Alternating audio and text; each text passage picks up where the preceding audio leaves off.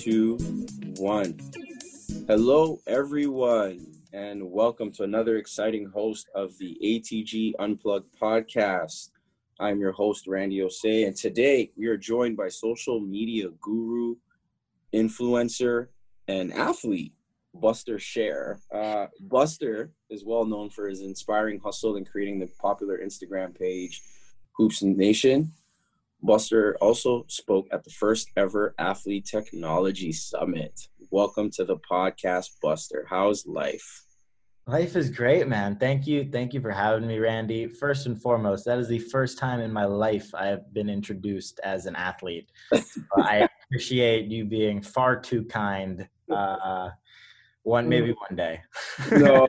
Oh, if you're watching Buster's Instagrams and his stories and things of that nature, you'll see for yourself.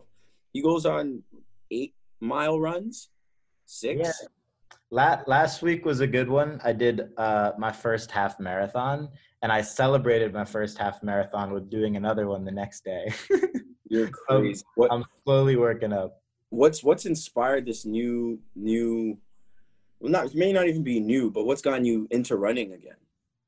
Well, the second, the virus hit in New York, I left my apartment and went out to Connecticut, and there was no gym, at my family's house in Connecticut, and I didn't even have any weights or anything. So I just decided that I was going to try to get a little bit better on the track and, just running long distance on the streets. And, I started out not even being able to do 2 miles straight without stopping and, losing my breath entirely. So just the process of working that and getting better and changing my diet for the better has just been really fun. And I just enjoy it. That's it. Absolutely. Now, how long has it been? What metrics? Like, have you lost 10 pounds? Have you been able to squat a lot more? Have you gotten your mile into under 5 minutes? Like, what kind of metrics are you tracking your progress with? I'm tracking my progress just based on how I feel up here and just physically. Those are the only metrics I really care about. I'm not racing anybody. I'm not trying to hit a certain time. I'm not trying to look any certain way. I'm literally just trying to feel better. And to me, that is the goal of working out when you're not a professional athlete. So I just do it based on how I feel. So if I'm feeling better doing something, I'm going to try to do more. If I'm not, I'm going to stop it. Absolutely. Now, I'd love for you to speak about, this feeling better. Does this allow you to get more work done, think more clearly? Does it allow you to execute more projects? Like, what does it do for you, for your business, when you're able to, get that sweated? 100%. I think, if I notice when I don't work out in a single day or over 2 days or whatever it is, I will be more tired. Usually people think it's the reverse. Whereas if you work out, that uses up all your energy and you have nothing left to give. And, you put all that energy you could have put into working out. But what I've found is it's actually the opposite. It gives you more energy. It makes you feel better. It makes you feel more alive. It's good to just get blood flowing. And for me, that makes me think more clearly and it makes me more motivated to get the projects that I have to get done. Absolutely. Now, they talk about, the Big Apple, New York Minute, and everything being fast, everything being quick. And, as a content creator like yourself, tell us a little bit about your upbringing in New York and, like, what about New York has helped you define, Buster Scher as a person?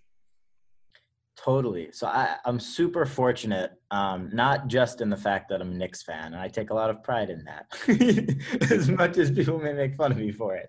But I grew up in the city, so I was in New York from, the time that I was born until freshman year of high school, and that was great.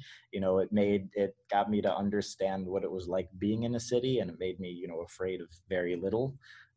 Which I'm really grateful for. And then my freshman year of high school, after that, my family and I moved out to Connecticut. So then I actually got the suburb experience as well. And I'm super grateful for that too, because I got both sides of the coin. And my high school in Connecticut had a radio station, like a local radio station. And that, introduced me to the world of broadcasting and digital media and media in general at kind of the level that I wanted to start pursuing. So that really opened up a lot for me. You know, in addition to the fact that I didn't make my JV basketball team my sophomore year, and I thought I was good enough. I wasn't. Everybody thinks they're good enough, but you know, I didn't have a Michael Jordan story where I then grew, you know, or Anthony Davis grew 8 inches and then came back to, you know, be the top 5 draft pick in the NBA. That didn't happen for me. Right. Instead, I started broadcasting JV girls field hockey. What a start. That was my pivot. Yeah. And that slowly turned into, you know, football, basketball, and things of that nature. But you know, I'm super grateful for all of that. And, you know, even if I had made the team, I probably would have been playing left bench. So it was probably a good thing. Left bench. Guys, if you know, if you're listening to this podcast, one thing about Buster, he's full of energy. He came to our conference last year with these big square shades. I got to go find the image, but I'm definitely going to. But that was a beautiful image. I'm like, who is this guy? Wish had invited you. I'm like, oh, who is this guy? And opened up with a big smile and great person, great human being. So I'm not really surprised to hear these stories of, you know, your pivot being girls field hockey, and you know, on Instagram, and I'll see you having a conversation with Jaren Jackson and like, wait, what? But I think a lot of this talks to your hustle and in trying to, you know, find what works for Buster. You did mention growing up, you were in the broadcasting world, and you actually won, you know, best broadcast in the country in high school. When did you decide to shift your focus more towards social media? Yeah, so it's a great question. When I was a freshman in high school, actually before the broadcasting stuff, I started blogging about fantasy basketball on Facebook because all my friends love fantasy football. I didn't care as much for football. I was a basketball fan, and nobody was talking about fantasy basketball. So I thought, you know, if ESPN isn't going to do it, I might as well give it a shot. So I launched a Facebook page, started doing that. Nobody cared. And, you know, once I, you know, started doing this radio stuff, I sort of parlayed that skill set into the social media stuff. So I started doing live streams talking about the NBA before really anybody was doing live streams. The Facebook Live feature actually wasn't even publicly available to everybody. They were testing it out in certain regions. So I set my account to being from one of those countries. And that allowed me to, at the time, to do Facebook Live streams. Cheat code, definitely. Right. So that's how kind of the social media stuff started, and then a couple other pages caught you know air of a little bit of what I was doing and offered me to do it on their platforms. I did it for free in exchange to be able to promote my own, and then, you know, kind of an amalgamation and you know, somersault of that. You know, diving into a different brand called All NBA All Day, and then eventually, you know, deciding to start Hoops Nation. Absolutely. Now you're talking about a bunch of things here that stick out for entrepreneurs. You talked about pivoting, you talked about collaborating, you talked about relationship building, you talked about you know, giving a service, and instead of asking for money, asking for something in return, which was promotion, right? So you're talking about leverage there and understanding what your leverage is. And as you've grown in this space and as Hoops Nation has grown, I have a quick question. When you launched Hoops Nation, did you have a business plan? None. I did it 100% for fun. And here's the thing I'll say to that. And I think the most important part of all of it was that because I was 16, I knew that I had no overhead. I had at least 2 to 3 years of no overhead. And for anybody in high school, that is such an important thing and such an important time. We're literally never again in your entire life will you have zero, if you're fortunate, you know, overhead. Explain to them what overhead is. So if you're 20 and you're in college, you know, if most people, you know, have to either take out student loans or they have to, you know, somehow find a way to pay for their own. If they're super lucky, then, you know, somebody else pays for it. But that's, you know, I think, a minority. And, you know, so because of that, it limits what you're able to do because you have to do things to make money. If you're out of college, you have rent, you have a girlfriend, you have this, or you have a boyfriend, or this or that, like whatever you have, it's something that costs time and money. And when you're in high school and you're young, you don't really need either one of those. So you're able to do a lot of things that other people can't, and taking advantage of that and that time frame. And then once you're out of that, being able to do it in different ways. But I just can't emphasize enough how important those years are, and how much of a head start that high schoolers can give themselves by taking advantage of that. Absolutely. Especially, with the way of the internet. I've had friends that have won YouTube awards, and they used to just record videos and share it on Facebook, not knowing that they were influencing culture, not knowing that they were driving audiences. And obviously with COVID, speeding up this digital transformation, what we're going to continue to see is more and more online platforms, right? Everyone's talking about content is this, content is that, understanding your data and optimizing, and it's a lot. But for Buster Share, when you create a piece of content, what about a piece of content makes you go, you know what? This has legs to go viral. What within a piece of content helps you sit down and just be like, I think this might be it. I think I might get a million views or tons of likes or engagement, so on and so forth. What I usually think it is, and it took me a really long time to realize this, if I like it, it's good. If I don't, like, if I am cool, if I enjoy sitting down and watching my own thing, it's probably good. If I laugh at my own video, good. If I don't, which is more often the case than not, like there have been most of the videos or things that I write or things that I make, I don't even, I sit down and it doesn't make me die hysterically laughing or things like that. And usually I won't post them. But for the small majority that do, that's when I know that it's not terrible. Absolutely. And I think as a creator, we're always looking, it's one of those things where you're like, well, there's times I'm sure that you're like, I don't really like this, but I have to deliver it anyway. And people absolutely love it. Explain that. Like, explain that. How does that make you feel? Like, all right, guys, this doesn't feel like my best work, but it's being received like it is my best work. And the opposite time where you're like, yo, this is amazing, and nobody likes people hate it. Like, right. How do you balance all of that and try to make sense of it as a creator? If you ever have any questions or doubts, just post it, see what other people think. Nobody's perfect. I'm definitely not, in terms of being able to read content, even my own. So sometimes you let people decide, and there are things that you can do. Like, I have other accounts where I'll test content before I put it on main accounts, so I can see, how those posts engage on those accounts. And if they have a high percentage engagement ratio on other accounts, then I'll maybe push it to the main feed, or I'll post it on a story and see what kind of engagement or reaction I get there. And then based on that and those analytics, I'll then think about posting it everywhere else. Absolutely. So would you say for content creators to have multiple places where they could test things? Yep. 100%.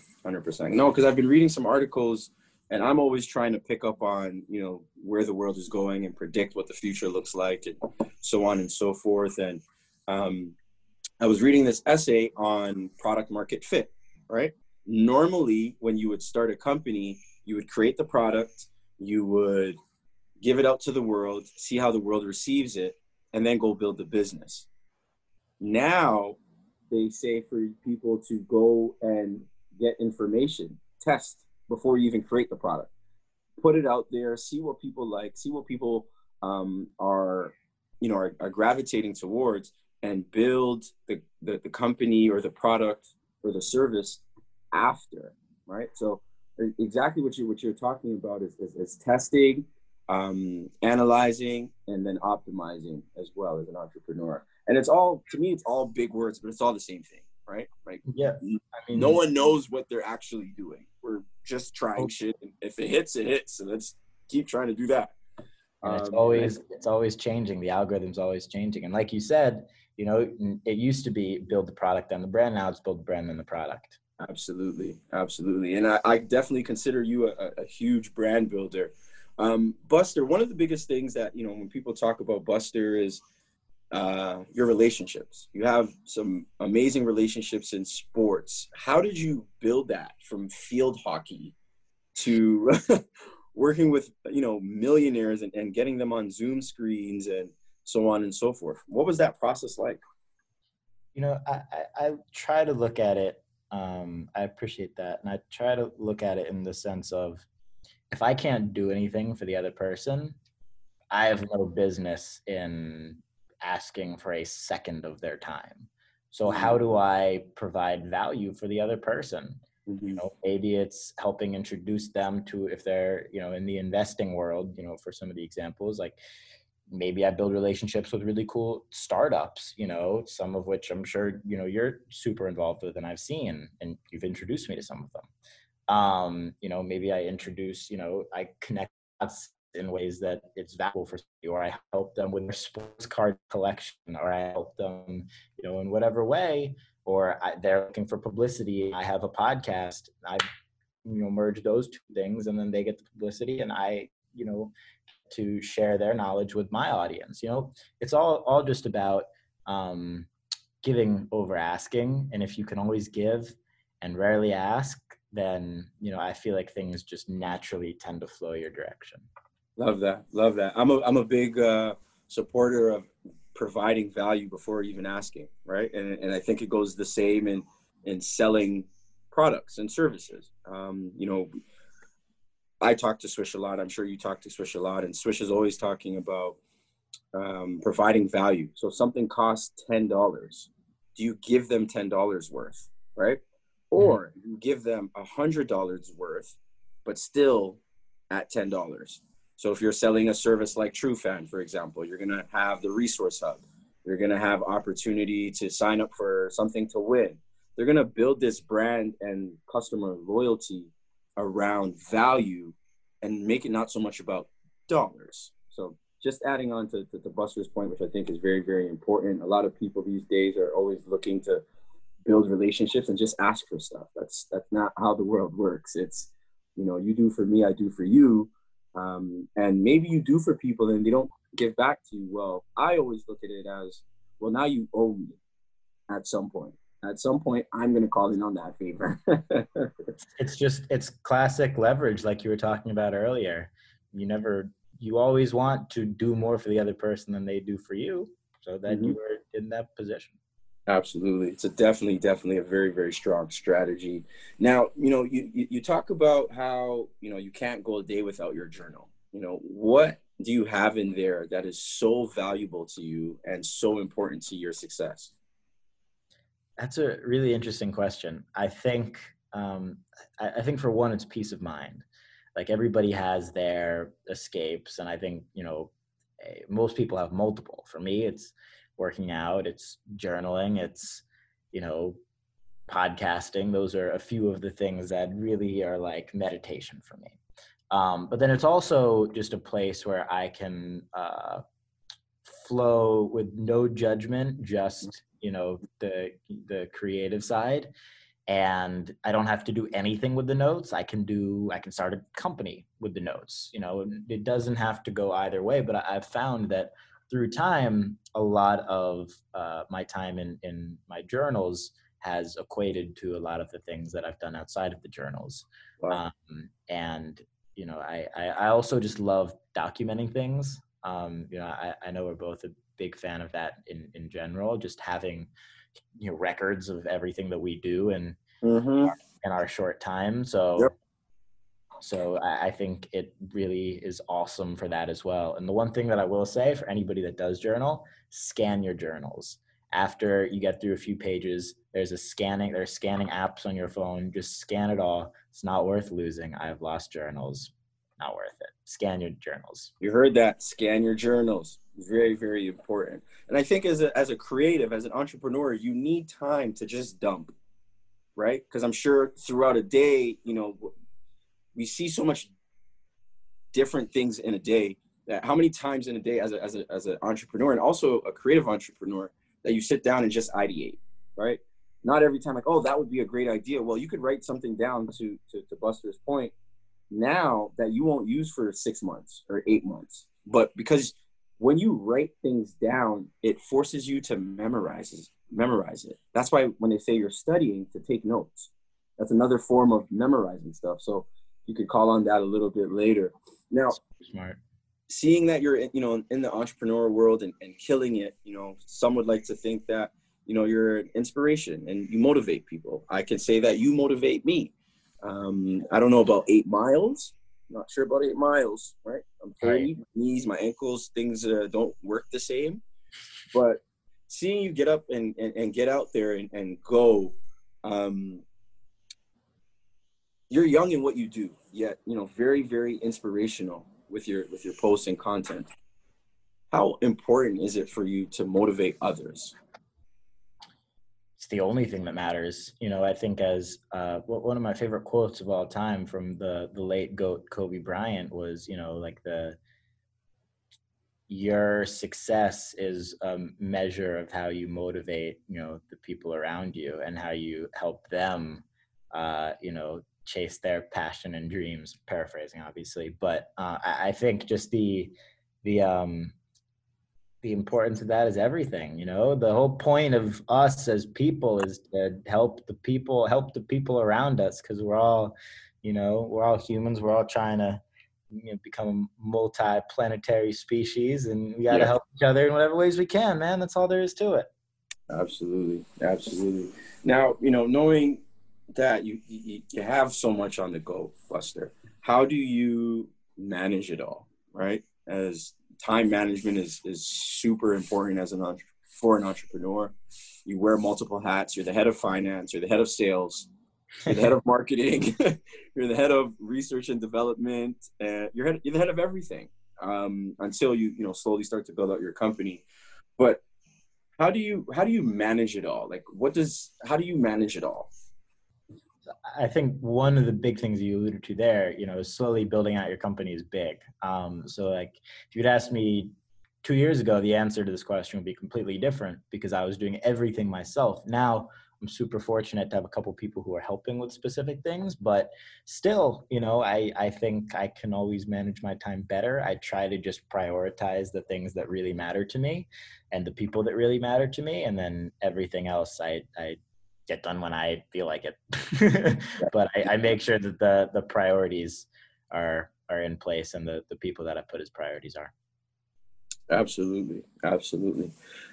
With our entrepreneurs that join us, we like to talk wellness, right? I don't think entrepreneurs talk wellness enough. And here at the Athlete Tech Group is the big intersectionalities between athletes and technology and entrepreneurship and culture and sports and everything else.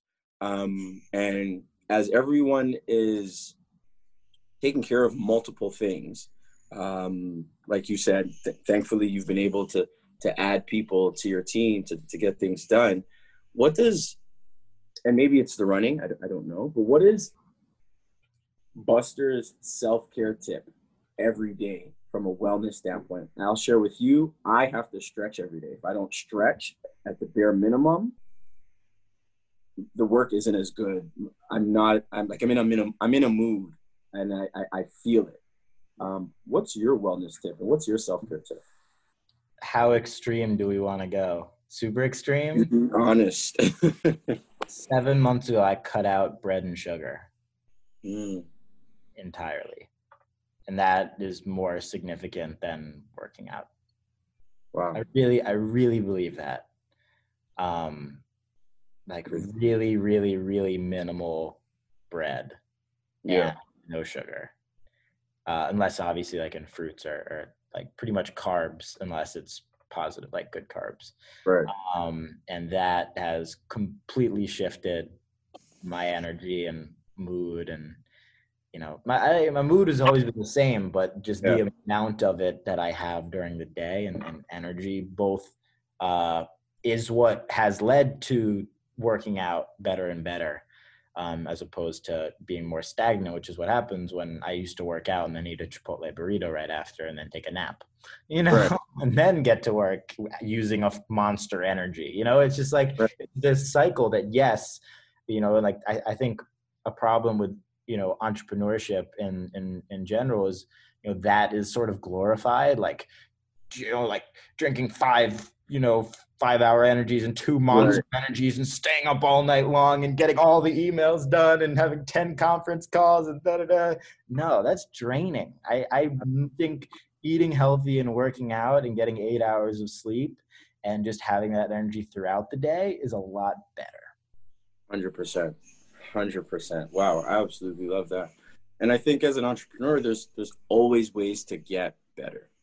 Always. Personal, business, but it starts with yourself.